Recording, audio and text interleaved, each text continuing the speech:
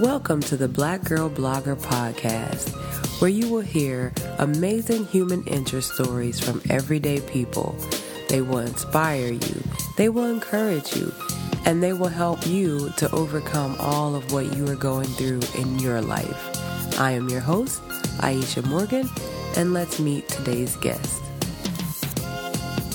On today's episode, we'll be talking about being a surrogate.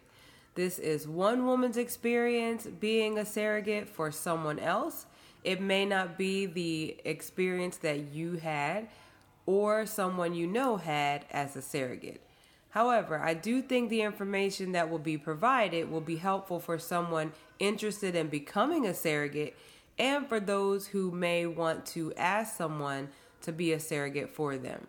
So let's meet our guest. All right, so let's welcome our guest today. This is Rashemia Woodley. Shima and I know each other from childhood. We have been friends forever. Her uncle is married to my aunt, and we are going to get into this amazing conversation about being a surrogate. So welcome, Shima. Why don't you tell us a little bit about yourself? Hi, my name is Rashemia Woodley.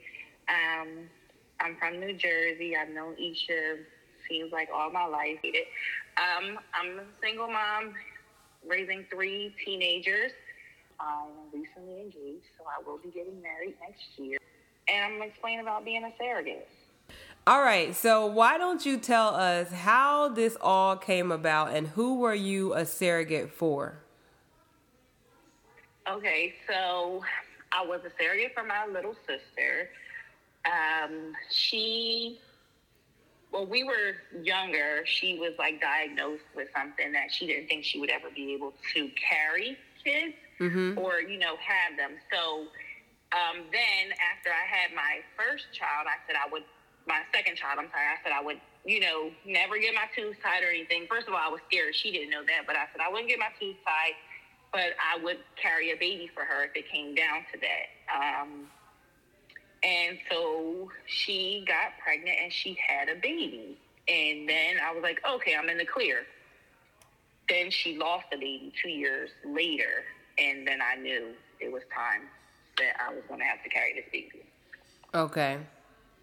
So walk us through the conversation that the two of you had to even come to this conclusion of when it happened. So after she lost the baby, she was really devastated. And I was just like, sister, I told you I would always carry a baby for you. So I'll carry a baby for you. And she was like, are you serious? Yes, I'm serious. I told you I would do it. Let's do it before I get too old. And I'll be 40 soon. So I want to get this done before I'm 40. And that's where the conversation started. And we started the process. Wow. Just that simple, huh? It really was that simple, which is crazy because people are like, wait, what? You guys didn't really discuss it? No, because I told her this probably 10 years prior that I would carry a baby for her, maybe longer because my son was 16 at the time. So I had told her this about 15 years prior that I would carry a baby for her. And that's what I was going to do. I still didn't have my tubes tied. I knew I could still get pregnant because I had a 10-year-old then. So I said, let's do it. Let's do it before I get 40. And that was my cutoff. And so she had a little bit of time to make it happen because I was 38 when I delivered. Okay. So how did the process start? Walk us through, what did you have to do? Did you guys have to go to counseling? How were your doctor's appointments? Were you having to take medication? What exactly were the initial steps to getting this started? Oh, sheesh. Okay. So you start with the parents go to a fertility counselor, and they have to do all of their genetic testing and, all of their testing. Talk to someone. They have to go to counseling and make sure that this is something they want to do. After they finish all their counseling, then I went to counseling. So it was really simple. I mean, they make it seem like it's a drawn-out process, but it was literally, I think, 2 phone calls. Okay. And she said, okay, you're fine. So we, proceeded with the process. We had to get contracts signed saying that legally these were not this wouldn't be my baby. And I would, after birth, hand them these babies and whatever compensation, all that's in your contract. There wasn't any compensation because, of course, that's my sister. So that's kind of how that went. What were some of the questions that they asked you in counseling? So in counseling, you go over, like, your mental stability, your job, your family, how your kids feel about it, how you would feel if you had kids or didn't have kids, if you want more kids. It's all that type of thing. So they're really asking, like, how's your mentality with having a baby? Have you ever gone through postpartum? Do you think you'll be able to, separate from the baby after? And for me, all of that was easy because I was done having kids. And I was ready to just live life. So I would just be, putting 9 to 12 months on hold to do this for my sister, which I knew she really wanted a baby. So that made everything easy for me to say, sure, no, I don't want these kids. Have them. As soon as they're out, take them. I'm done. I'm going to live my best life. Okay. What did the conversation sound like when you told your kids that you were going to do this? My kids supported me. They really supported me. I was surprised, but all of them were supportive. Good. They were really supportive. I didn't expect that from them, but they don't want me to have any more kids because they're spoiled. So they don't want another person around here wanting my attention. That makes sense. And then how about your job? Like, did you have to tell them that you were going to be a surrogate, or was it more of just telling them that you were going to be on maternity leave? Like, was there any obligation for you to tell them that these weren't going to be your babies? How did that go? I've been in my job for a really long time. I'm in the nursing field. So I just kind of told them, and my job supported it. They were really, like, surprised, and they were excited, and they were interested in the process. And it was a simple conversation. Hey, I'm going to carry a baby for my sister. We're starting the process. And I'll let you know as, we go through. As with when I had my 10-year-old, I, carried her till the end. They had to kick me out of work. So they knew that, I was going to be there until I had to push the babies out, and I would probably try to come right back to work. Got it. Okay. And so once you guys went to counseling and both of you went to counseling and everything was finished, what was the next steps that you went through? So after counseling, then you start your process. So mom has to go through a process of, they have to get her eggs first. Okay. So they were essentially mixing her eggs with her husband's sperm to make the baby, and I was just a carrier. So nothing of it is genetically mine. I'm just a shell for the babies.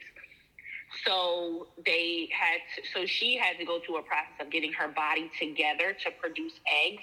So it's injections, pills, and, daily, I think it was like twice a week doctor's visits so that her body would produce the eggs. And then once the eggs, and they extract the eggs from her, her husband went in, he did what he did, I guess, in that room, I'm not sure. And they mix them and they freeze them. So they're in a freezing process, and through the freezing process, so I think they took like 20-something eggs from her. They froze them, and I believe it was like 10 viable. Okay. I want to say. So she still had eggs after the fact, because we were not inserting all 10 into me. That wasn't happening. Right. But she still had eggs after the freezing process, and the defreezing process, there were still eggs viable. So I don't know if she ever kept. I think she kept them. Okay. And so once all of that happened with her, what were your next steps? Okay, so once they get the eggs and they're frozen and they see, like these ones are good, and, you have the option to say, I want you to tell me if there's boys or girls. Oh, okay. But that's like an extra cost. Got it, okay. Also, another thing, like with insurance in New Jersey, it depends. Like surrogacy is covered under most insurance plans. However, where my sister works at, her insurance is considered like a private plan. So everything she had to pay for and then like mail her receipts and see if they were reimbursed for the medications, but they didn't cover like the procedures. Okay. So we had to, so that was like, you know, something that we had to deal with because she had to pay for a lot of it. Right. Okay. But after all of that and the eggs are frozen and she doesn't find out what the sex is, then I start my body cycle. So I have to go to the doctor. I have to track my period. I'm doing injections and pills. First, there's injections in your stomach that you do every day, and you take pills every day. And you go to the doctors twice a week. Then, once your body is ready, so the first time my body didn't get ready automatic, like my cervix didn't get thick enough, I believe. Mm-hmm. Something happened and my body wasn't ready the first time when they wanted me to insert the egg. So I had to do it again. So I had to wait a whole nother month.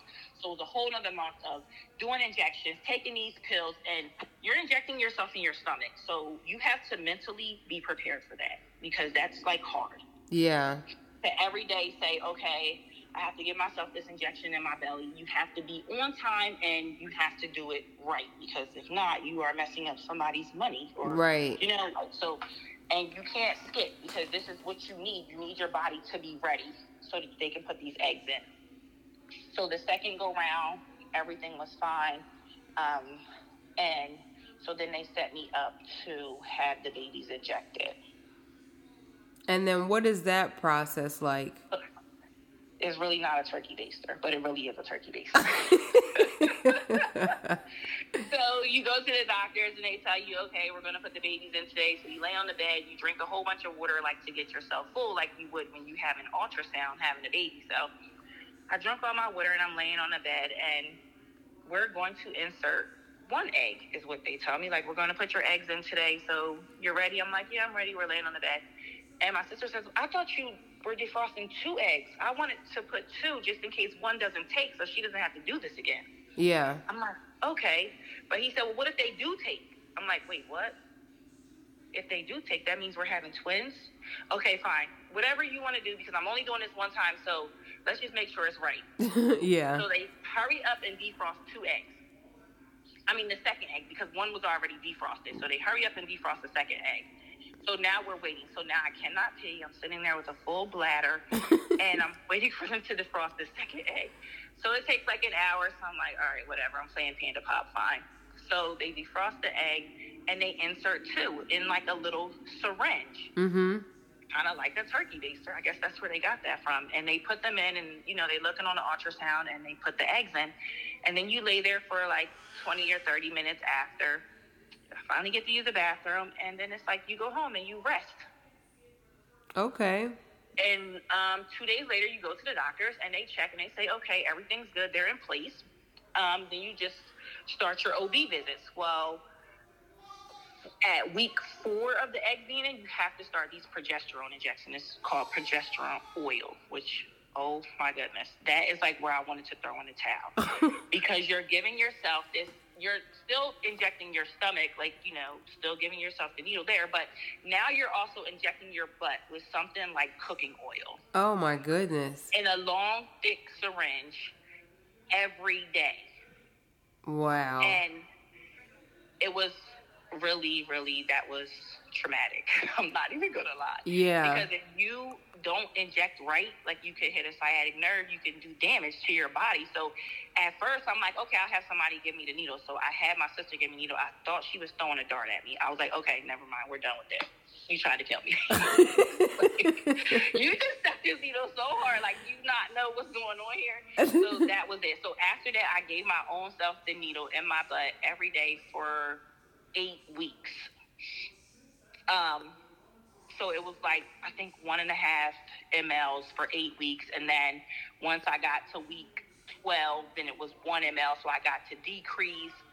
I started bleeding a little bit. I thought I lost one of the babies, but that's like normal. Once they start to grow, like you will have that. So that's like a good sign, but they don't tell you this, that it's a good sign. Oh, okay. So it was like a little bit of bleeding, but it all worked out. And then once you're done, I was like almost 12. It was between 12 and 16 weeks that I got to stop the injection. So that was like awesome. It was a sigh of relief because that was really, really traumatic. Those progesterone injections. Yeah, I can imagine. That was like the worst part besides. And then, then you're pregnant and you just go to your visits and you know, continue your weekly. It's like weekly, then twice a month. And then, when we got to twice a month, I was like, 25, I don't know, 20 weeks maybe, I don't know. I had to still go to the high-risk doctor because once you're of a certain age, they're considered, you know, geriatric, so... Yeah, which is crazy. Right. So I'm going to the doctors, you know, as supposed, and they say that my blood pressure is high, but I'm like, I just left the other doctor. She didn't say anything. We had to go for like a heart check or something. So I'm like, wait, the other doctor didn't say my blood pressure was high. This doctor's like, well, your blood pressure was high. Come back in the next day. I'm like, okay. So I go back the next day. She's like, your blood pressure's still high. So we got to do another test. I'm like, what? Now you got me missing all this work for these babies that I didn't never say I was going to miss all this work for because you're telling me my blood pressure's high. I've never had blood pressure issues. What is going on here? Yeah. So, somehow one of the babies wasn't getting enough blood though, but by my blood pressure being high, which I didn't know, I wasn't swollen or anything. I had no symptoms, no headaches, no nothing, blurred vision, everything you're supposed to have, I didn't have. So at 27 weeks, they diagnosed me with the HELP syndrome.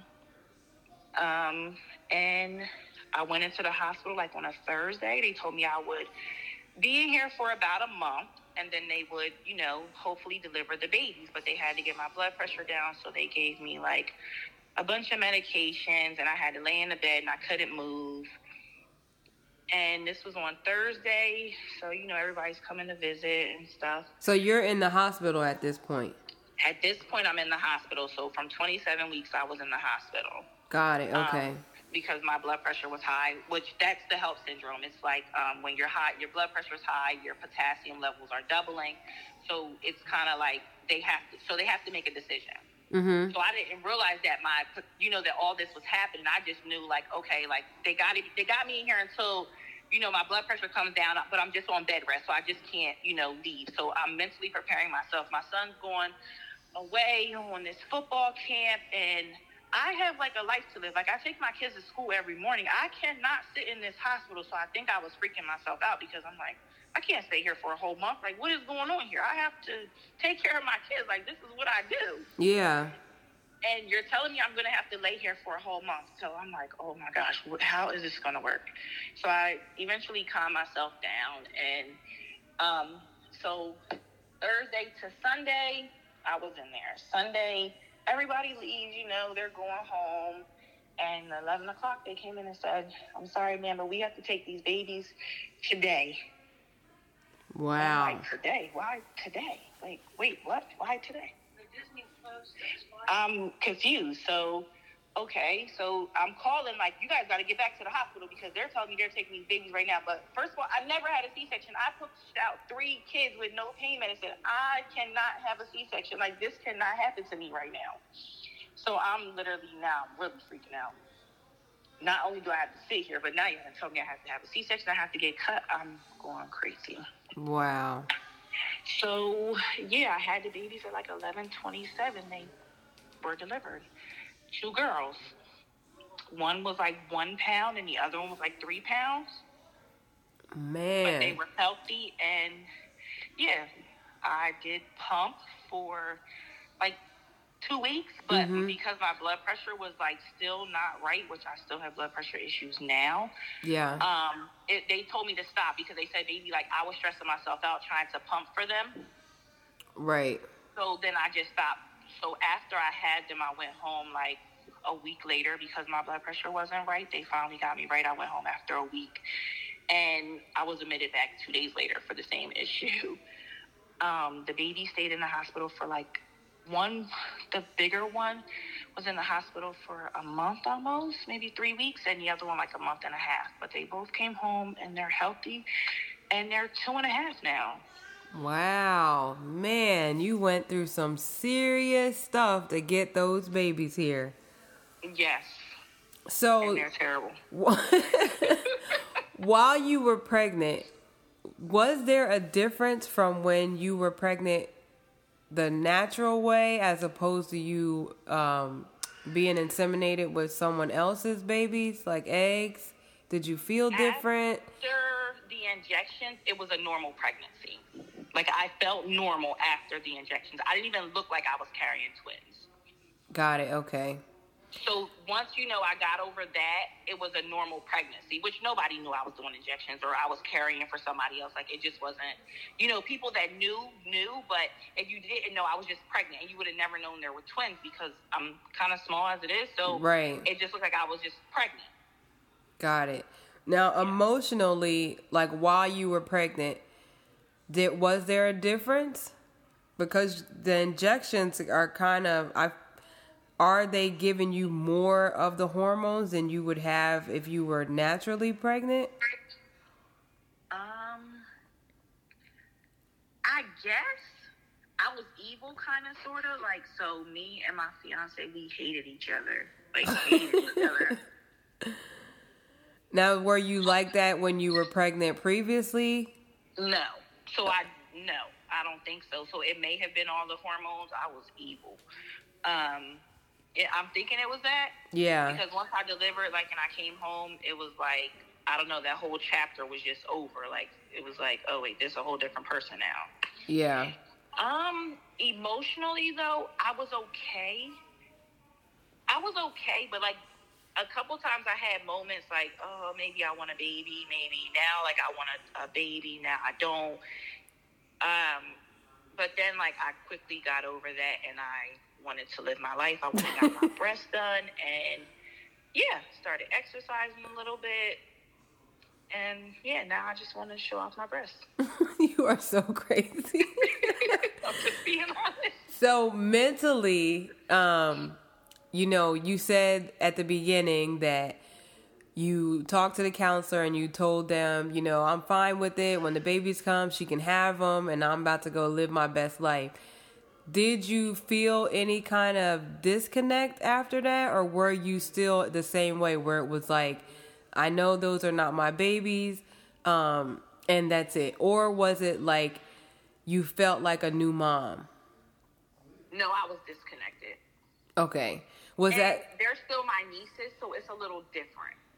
But still, like, did you feel like you, throughout the process, you kind of were prepping yourself that these are not your babies, as opposed to? I don't think I really ever attached to them, if that makes sense. Yes, that's what I was meaning. Okay, so no, I never really attached to them because I knew what the outcome was going to be, but I could still see them. So, like, I would still be able to see them. Mm-hmm. Because if I hadn't had this blood pressure issue, I wanted to do it again for a stranger. Got it. Okay. I did want to do it again for me. I'm not going to say a complete stranger, but someone maybe that I knew that, I knew would take care of the child. Yeah. That was having trouble. So even with the injections, you didn't feel like it was that bad after those 4 weeks?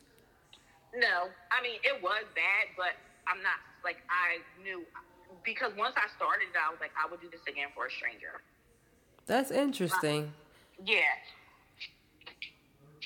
So would you, now that you've gone through the process, let's just say you and your fiance somewhere down the line decide to have a baby, would you hire a surrogate? I probably would, because I know I can't carry. Right. But that's not happening because my kids know it's not happening. It's just not happening. Hypothetically speaking, yes, I would. Okay. So, what advice would you give to someone who is interested in becoming a surrogate? Because I don't know anyone personally who's been a surrogate besides you, but I do have like a Facebook friend that has been a surrogate for like strangers.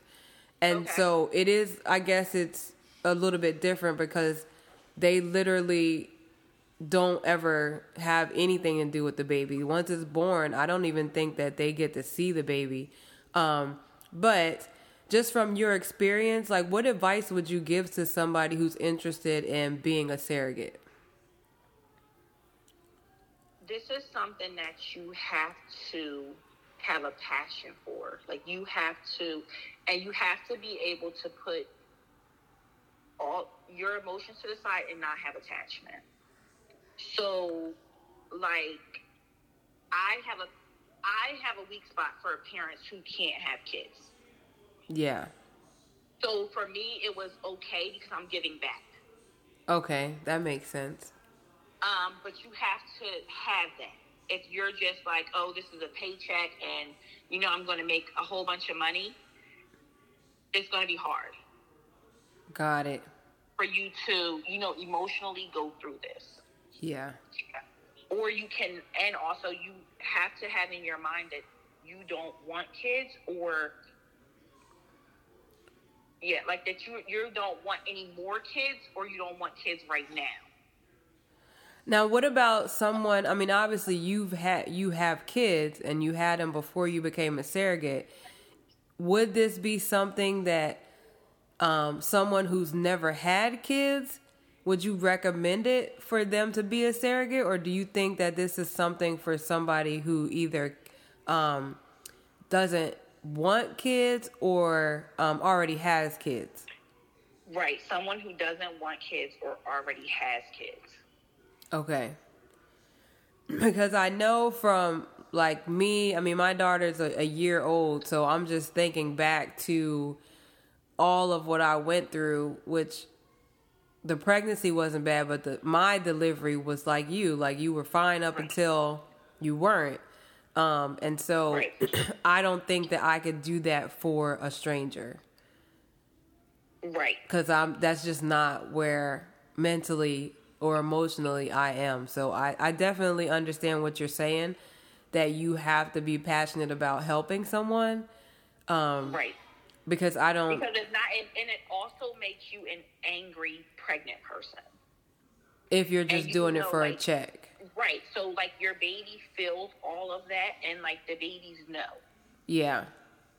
So you don't want to be, an angry pregnant person or, having negative thoughts about the baby that's growing inside of you.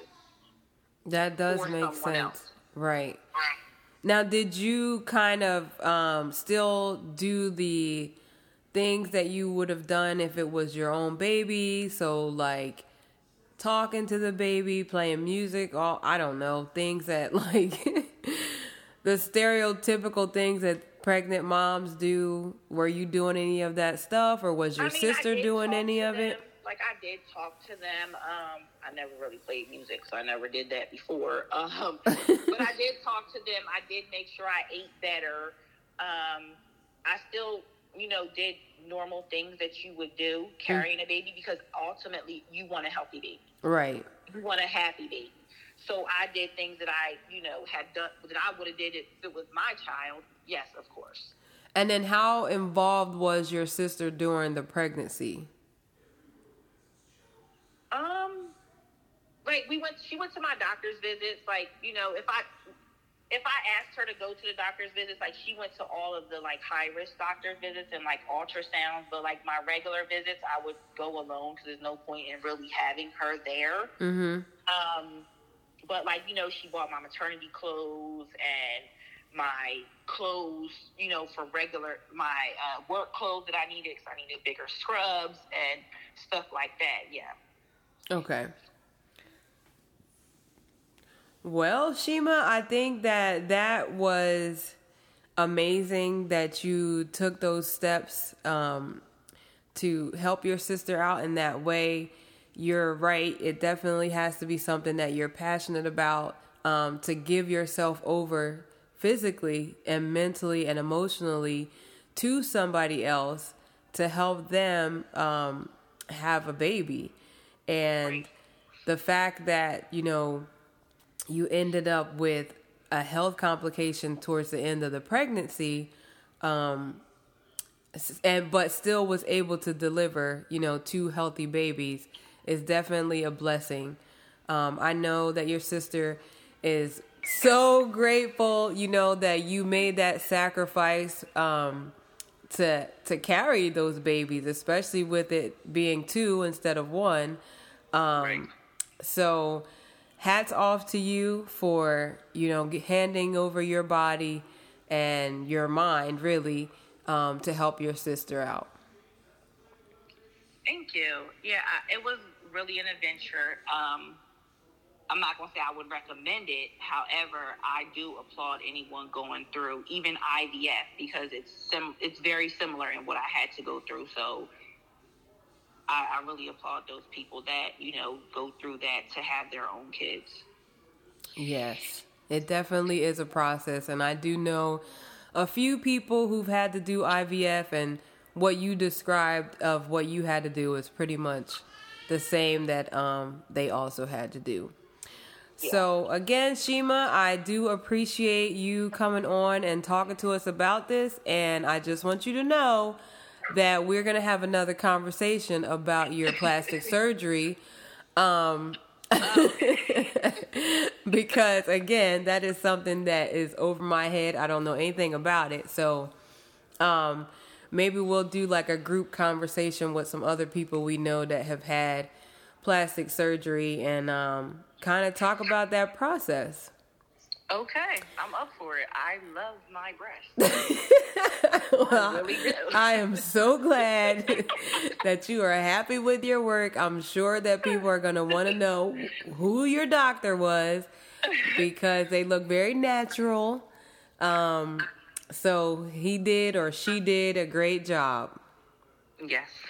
All right. So until next time, thank you, Sheen. Thank you for wanting to interview me. This is exciting. Yeah. I wish you luck on it's a podcast, right? Yes, it's a podcast. Yeah, on your podcast, because, we watch it here in New Jersey and we laugh and we're like, this is our friend right here. Yes, my post on Instagram. So, yep, and now you are one of the guests. So, I am grateful for you taking the time out of your night to sit and talk with me. And until we have our plastic surgery conversation, thank you again. You're welcome. Have a good night. All right, Sheen. Thanks. Bye-bye. Bye. And that's a wrap on another amazing episode. I know that you were just as inspired as I was after listening to that conversation. And to let us know how we're doing, don't forget to leave us a review, like, share, and follow the podcast. Also, follow us on all social media platforms at The Black Girl Blogger, as well as our website at theblackgirlbloggerpodcast.com. And the most important step, make sure you share the podcast with someone you know and tell them to share with someone they know. And if you know someone who has an amazing story to tell, or if you yourself would love to tell your story, leave us a message on our website or any of our social media platforms so we can reach out to you and have you on the podcast. Until next time, peace out.